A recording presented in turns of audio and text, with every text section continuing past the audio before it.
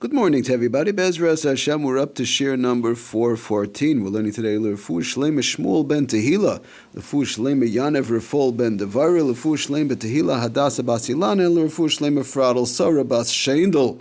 Okay, getting back to our malacha of lush. So till now, we've basically covered the basic foundations of lush and the klalim of lush in general. As far as we mentioned, as far as loose mixtures, how to work with them. We've spoken about the thick mixtures, how to work with them.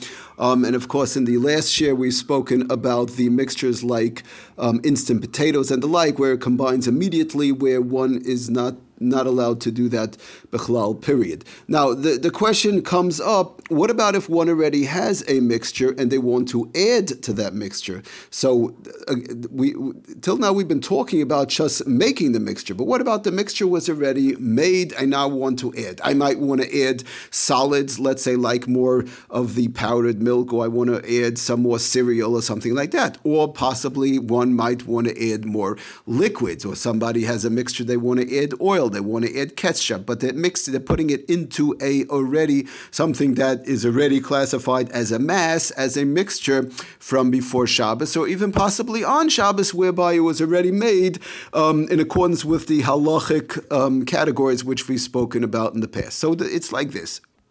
Brings down the Sefer Shabbos Kitchen on page 157 that the malacha of kneading, the malacha of lush, is taka not limited to making new mixtures only, which we've been talking about till now, but also applies to improving upon existing mixtures in the following manner.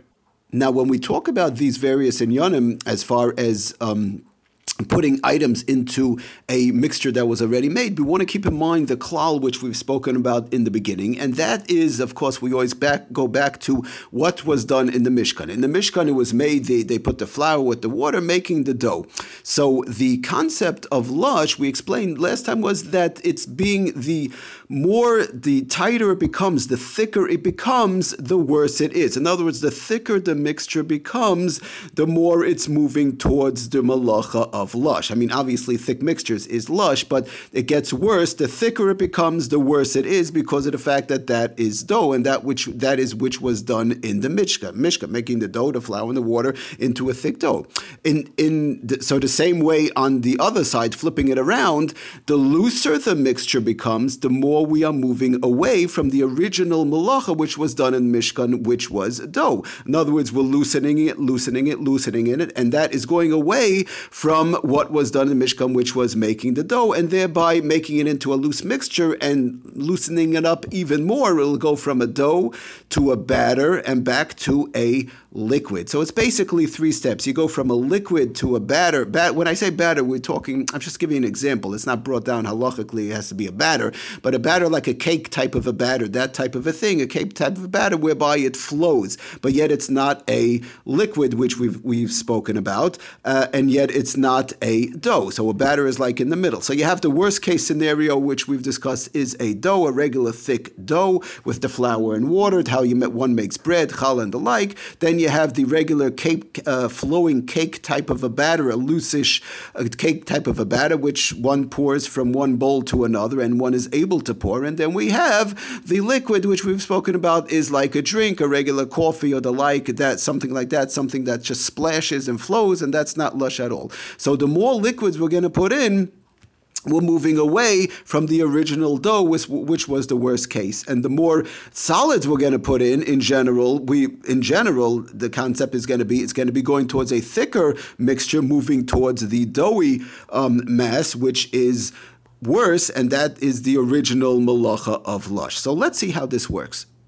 So now the Sefer Lamites Malachas, page 536, brings down plain and simple that causing a loose mixture, we're going to start with first loose going into thicker, that is causing a loose mixture to become thicker is also the Isser of lush, one of the Lamites Malachas. It is done, for example, if one adds flour or particles of cereal or the like to a regular batter, thereby thickening it up, is running into a problem. In other words, the question is over here, one might think, well, the batter was already done, the mixture was already done, whether before Shabbos or on Shabbos in conjunction with the halachic guidelines, how it's supposed to be made. So maybe if I just add stuff to it, what's the problem? It's already done and, it's being it's sort of like lush achal lush, doing lush after lush, but I don't want to it's not really a concept brought down in the Shulchan Aruch as far as like, when we spoke about tochen, that is ein tochen acha tochen, is something was already ground up, like a pill or the like, to go ahead and grind it on Shabbos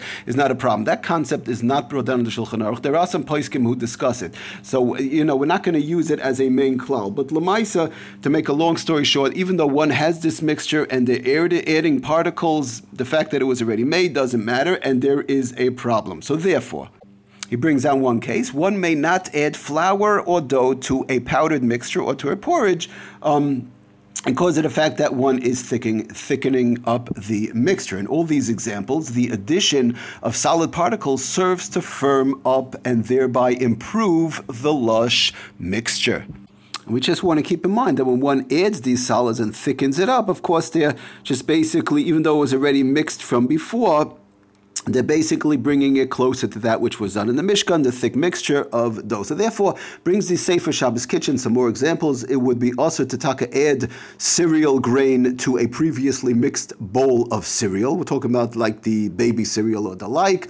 In an adult cereal, we said it's no problem. Somebody has, for example, let's say Cheerios or whatever, the cornflakes, if they just put a few more cornflakes in there, that's no problem, unless you're making it into a big chunky mess. Even then, we said it was no problem. But plus, regular adult cereal, we said that was not a problem unless it's oatmeal or something along those lines, not the cooking pot. We're talking about as far as the lush, when it becomes a mass, that would be a problem adding more oatmeal into that. He also brings down, it would also be also to add mashed eggs or tuna to a prepared salad. One has egg salad, tuna, and they want to thicken it up. They want to make it even thicker. More tuna, more eggs, make it taste even better.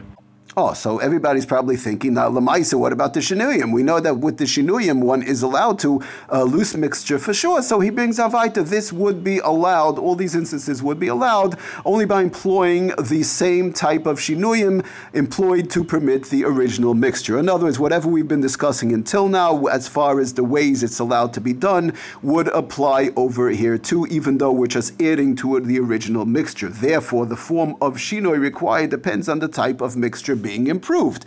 Again, if it's still a loose mixture that's being improved, it's let's say the baby cereal is still a loose mixture, it would have to be done the same way as one prepares an original loose mixture.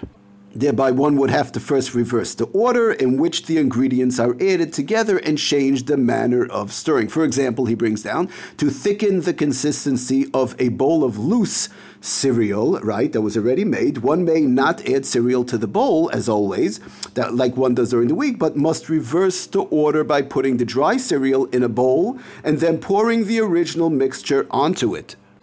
Then the cereal would have to be stirred with the valid shinuyim, like we've spoken about, Shesi Ve'erev, all the various shinuyim and changes in the mixing items which we've discussed in the past. But again, that's an important point to keep in mind, that even when we're pouring it in, that the dry cereal has to be put into a bowl and then being poured, the batter, the original batter that was made, to be poured onto it, because then you're flipping the way it's put in, just like a regular loose mixture is made.